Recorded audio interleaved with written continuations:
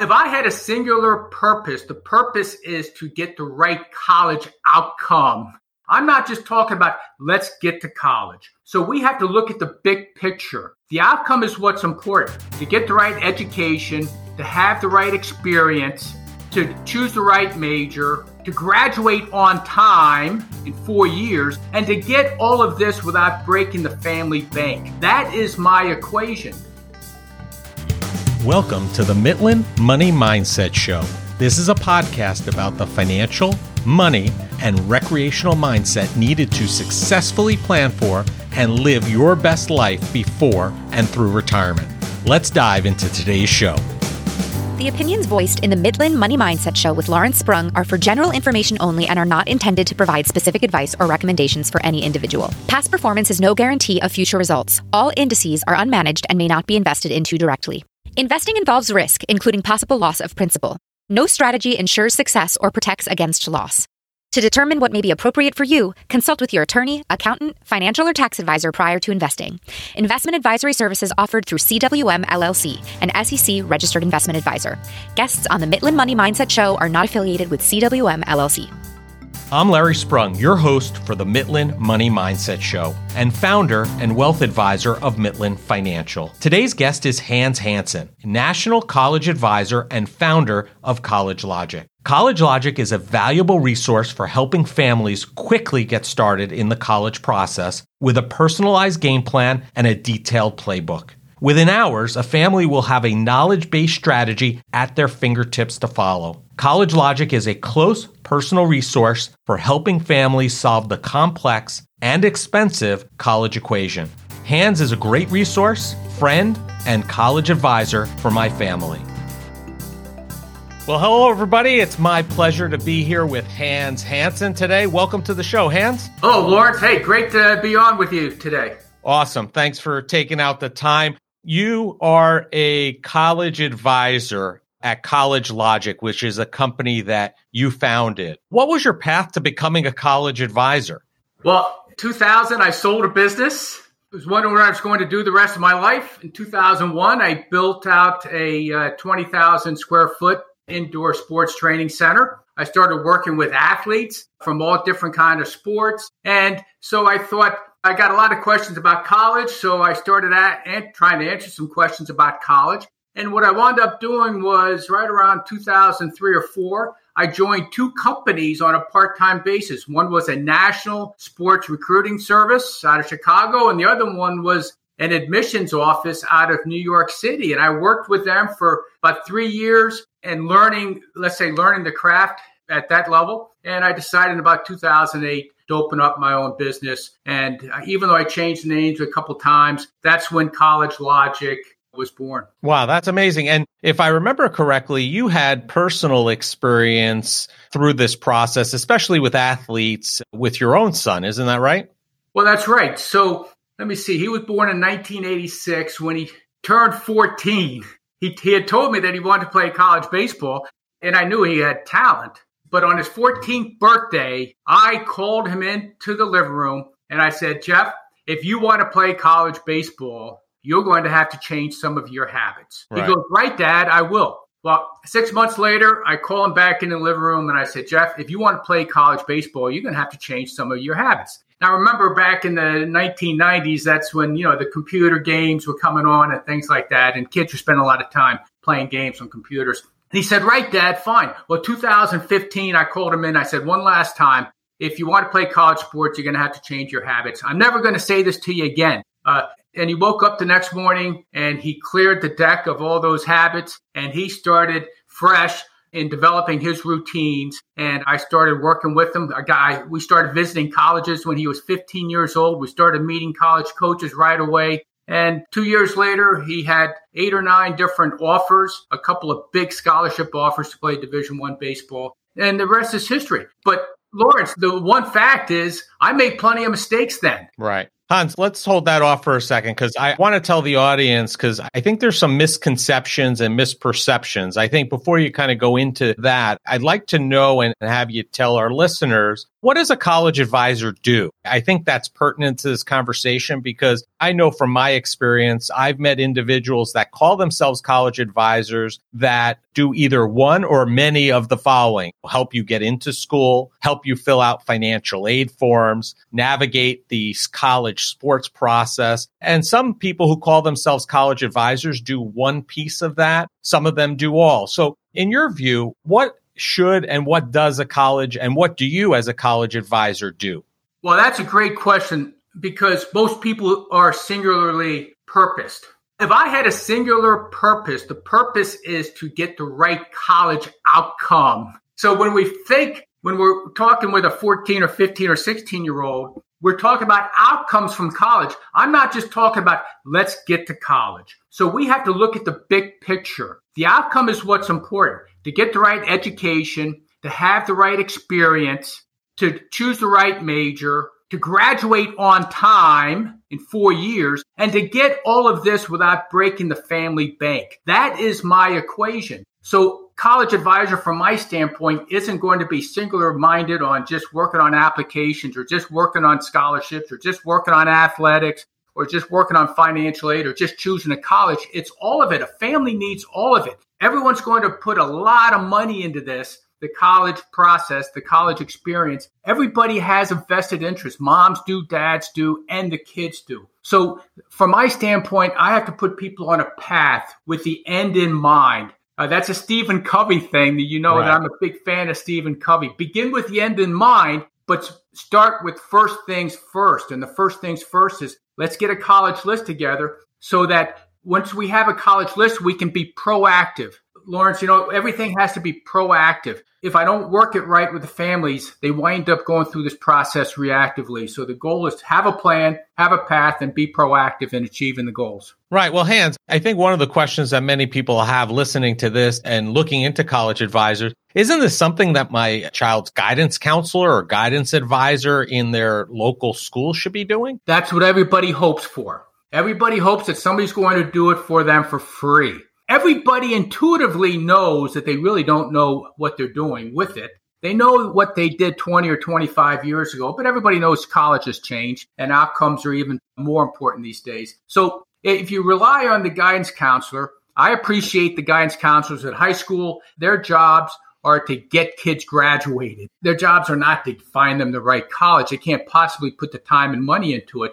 So it's a big mistake when families rely on a guidance counselor who has a different job than to take care of their kid. It's a big mistake if parents of athletes rely on the travel team coach. They're always trying to rely on somebody else. This is not a process to rely on somebody else. It's a process to rely on yourself. Right. Yeah, Hans, I believe in that wholeheartedly. And in full disclosure, that's one of the reasons why myself and our family hired you. My wife and I haven't gone through this process in quite some time, and we know that it has changed. And it's not something that we have the time, effort, or energy to learn. So, along those lines, if students aren't going to get the level of advice that they need and the level of help from the local school, at what point, what's the ideal time for somebody to look to hire a college advisor like you? Is it in middle school? Is it freshman, sophomore, junior? When's the ideal time for them to reach out? So I love that question too, because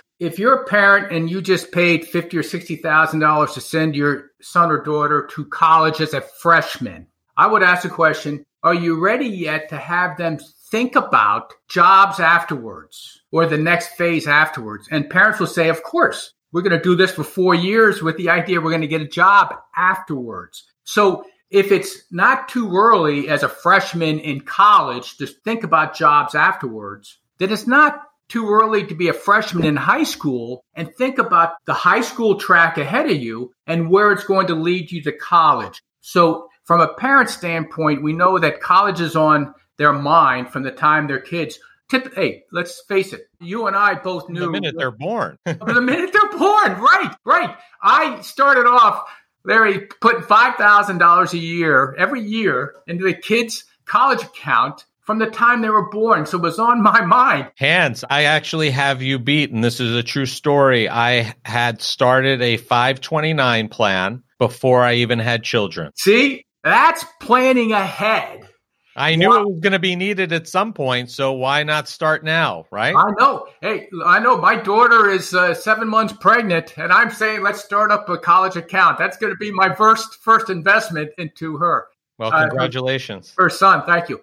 But ideally, parents can't grasp that concept. 8th or 9th grade, let's work with a college advisor, even though some of my greatest outcomes have come from families who did. So typically, I think in the summer between freshman year and sophomore year is an ideal time, not because applications are due, but it's because you still have 3 years to affect your outcome. Kids have a big say in the outcome. They can affect it with the classes they take, the summer activities that they go through. So there's a lot that goes into getting college right, and just waiting and going through high school and just waiting to the end and hoping it turns out well is not a strategy, as you know. Not really. Yeah. Yeah. So, I mean, you were about to jump in a little earlier about you had, I guess, made mistakes along the way. And I think that obviously you only know what you know. You know, from your view, what are the biggest mistakes, maybe the top 2, that you're seeing parents and students taking when it comes to college planning before they meet you? I mean, I'm sure there are some commonalities between those situations. No question about it. The simple, most common, biggest mistake families make is they choose colleges randomly. Then when they visit colleges, they fall right into what the college wants them to do. They sign up for a tour. They get led around a campus. They listen to an information session so they hear what the colleges want them to hear. Then they lead them around the campus and they see what the colleges want them to see. And then they get up and leave the campus. And they leave the campus without meeting people in the admissions office, people in the anticipated department of study. They don't know how the college does its business. They don't know what the path to a desired outcome might look at. All they know is they heard that the college has a 90% job placement rate, which is false news, fake news. Right. And then they get to see all the beautiful dorms, cafeterias, and sports fields. So the biggest mistake is randomly choosing colleges, and then when you visit the colleges, just being led around on a tour and going home without really doing your due diligence. So let's talk about something you said in there, because I found it fascinating when we started first working with you. When college says, hey, we have a 95% job placement rate, you kind of alluded to the fact that that may not be accurate. Why would that be? How do they give that number? Where does that number come from? What's it all about? The people that you're going to meet when you visit a campus, sign up for a tour, are well trained in their job.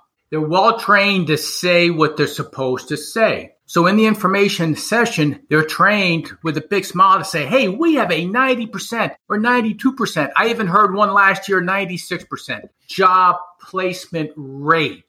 I asked the parent, when you heard that, how did that make you feel? And the parent said, wow, that makes me feel like the college is worth it. And I asked them, how do you think they track that number? And the parent said, I don't have any idea. Right. Well, why don't you think about it? Because I can assure you that they don't track the number. There's not a college in the country that tracks the number. And there's not a college in the country with a job placement rate anywhere near 90%. So it's somebody that's just trained to say it because they know they have listeners that are going to buy into it.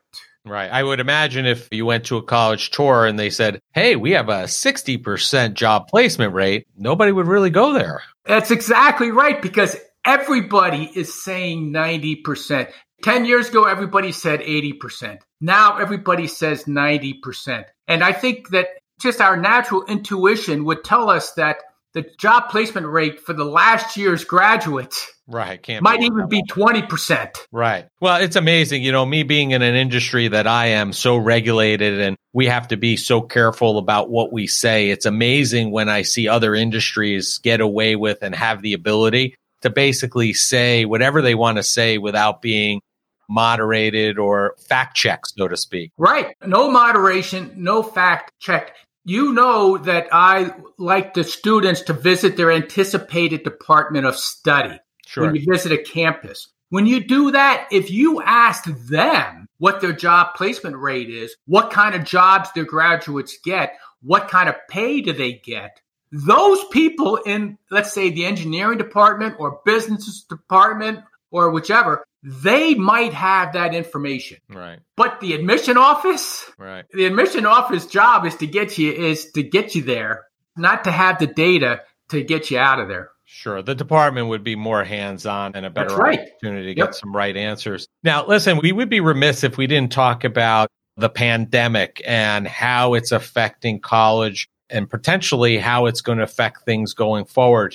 In your view, how is the college landscape going to change, do you think, due to this pandemic? Well, that's interesting because, one of my books from like 3 years ago is called Dissecting the Big Business of College. Right. And I just informed my wife last night that this winter, I do my writing in the wintertime. I said, this winter might be spent having to redo that book because that book is pre-COVID, obviously. And now Dissecting the Big Business of College is going to be different for the next, not just 12 months, certainly for the next 12 months, but 5 years out. And for parents of ninth graders, like you are, we start looking at what is college going to look like in the year 2025. And it has to look a lot different than it does today. So colleges have been exposed for their money grab, their desperation to get kids on campus. It is so evident that they did everything they could to get kids on campus in spite of the risks, because as soon as the kid gets on campus, the college gets the hook into the money. Everything that's happened in the last 6 months has been about the money. That's been exposed. Parents are not happy with that. Parents now realize that colleges have spent the last 20 years marketing to the student appeal, not marketing to the parents' interest of a desired outcome from college. So that's going to have to change. Parents came to realize that they were paying $30,000 for a semester and watching their child online at home, disengaged and not really involved, and realizing that's not worth the money. So what's going to happen is online studies are here forever. Every college that exists 5 years from now will probably, this is just my thinking, but will probably have 50% of all classes online. The purpose is for them to be able to increase their enrollment. When you have 50% online, you can increase their enrollment without having to increase the size of the campuses and hire professors and build out classrooms and things like that. So, and everything else. Yeah. Now, online studies is a challenge to some degree, without a doubt. The higher endowed colleges, let's say the top 50 in the country, typically with endowments over $1 billion, they have money to invest in the technology to deliver that in good form. Yale is doing a good job with that. A lot of lesser colleges are not. So they will gain the advantage with online studies and how to leverage that. So you have I think the top 25% of colleges will maintain their business model, maintain their pricing structure, and prosper 5 years from now. Mm-hmm. The other 75%, it's almost like the erosion of the middle class when it comes to colleges. The erosion of the middle class colleges, they're going to be separated from the elite colleges, and they're going to have to, I think, turn into job resource centers. You're going to see 5 years from now a lot of schools focusing on outcomes, focusing on what they can do to get kids jobs, to give them real skills. Parents, you'll see it. Parents will be rightfully complaining that colleges don't qualify kids for jobs. They educate them, and they're doing a good job of that. The vast majority of colleges need to have a focus on getting kids jobs. They need to streamline the process so it's not always 4 or 5 years, and they need to be able to deliver it at a lower cost. So I think you're going to see a division of the colleges. We're definitely going to see some changes coming down the pike for sure. And now I'm in the midst right now of the college planning process, obviously, as you know. And one of the things that I'm hearing a lot about even this year and going forward is people are saying that, hey, many of these schools now are saying because of the issues with getting these tests done because of the pandemic, that they're saying SATs and ACTs are optional. And I'm hearing parents say, oh, they're optional, so I'm not going to have my son Johnny or daughter Jane, I'm not going to have them take it. Why should I put them through the rigor of taking that exam if it's optional, it's not needed? Should they bother taking these exams, or it's really not necessary because they're optional? So, Larry, colleges are going to change, but parents have to change too. We think about parents saying, they almost celebrate the idea. They get on the call with me, they're excited. Oh, my kid's not going to have to take the tests, as if that's good news. Right. No, that's not good news. The college process, to have a successful outcome, students, we have to be able to distinguish themselves from the pack. You can't distinguish yourself by doing what everybody else does. So if everybody else wants to get lazy, oh, we don't have to study, we don't have to do this, we don't have to do that, fine. 8 or 9 out of 10 kids are going down that path. Too bad for them. The 1 or 2 out of the 10 that say, hey, we're going to do it, we're going to work it hard, and when the time comes and the test is available, like this weekend, we're going to be ready. So SATs and ACTs right now are around, and they'll be around as long as, Larry, here's the quick point. In U.S. World News. U.S. News and World Report. Yeah, who does the college rankings. There are 15 criteria that go into the college rankings. College rankings is probably the number one most important thing to a college president. The number 4 highest ranked criteria that goes into those rankings is the SAT and ACT scores of incoming freshmen. As long as that occupies that position, SAT scores will always be very important to the colleges. Study, prepare, start in 10th grade in your preparation, take SAT 2s and plan to do well in SATs or ACTs. It's a way that you can distinguish yourself from the pack. I think you put that succinctly. Although they're optional, it's really something that you need to do to separate yourself from everybody else. And from the college perspective, not to mention the fact that these are optional, I would imagine there's a revenue driver for them. Okay. Because now they're going to have more applicants because they're going to feel that, okay, I didn't have an SAT, but that's fine. I'll still make an application because they're not going to look at it. And they're collecting $50, $75, $100 per application. Multiply that times hundreds of kids that may be applying now that wouldn't necessarily have. And you have just added money right to your bottom line. Right. See, that's the best point of all. We always have to understand the college perspective. To understand colleges, they have profit centers. So it's not just one big profit center of a university. You have a bookstore, that's its own profit center, a cafeteria, the housing is a profit center, and guess what? Admissions office is a profit center. So when a school goes test optional, they do it for 2 reasons. Number one, they want to increase the number of applicants. Right. Like you said, 1,000 more applicants at $75 a pop is 75,000. That allows them to hire 2 more people. Number 2, when you have more applicants, then you effectively are lowering the acceptance rate. When you lower the acceptance rate, you improve or enhance your selectivity rating, and that helps in overall college rankings. The lower the acceptance rate, I can guarantee you this, Larry, the lower the acceptance rate, the less scholarships they have to offer. Sure. The more money they keep. Absolutely, because they're more selective.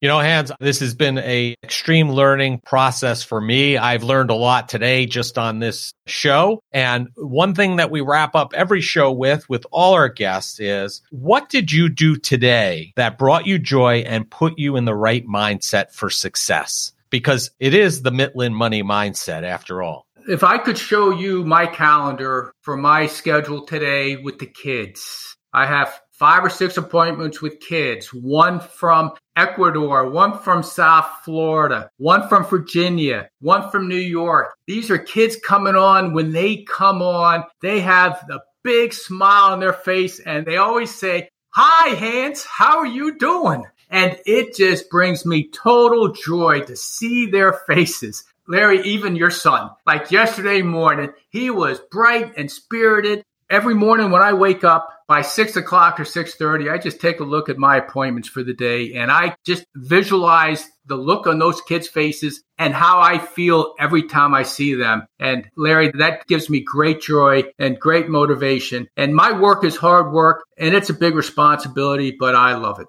That's awesome. And that's why you love what you do. And it's not even really, when you look at it, probably a job, because it's something that you enjoy so much. So thank you for being on the show, Hans. And how do people find you? Well, I appreciate that. I appreciate being on the show. Two quick things. Number one, we have a Facebook group called College Clarity. Please, if you have a Facebook account, just go on College Clarity, join the group where we have weekly engagements going on. My email, of course, hans@mycollegelogic.com. I welcome anybody to reach out to me. I'll give them a free call and we'll talk about their college situation. Great. And all of this information will be in the show notes for the listeners. And thanks again, Hans, and make it a great day. Hey, thank you, Lawrence. You make it a great day, too. I appreciate you and everything that you do. Thank you. Thank you very much.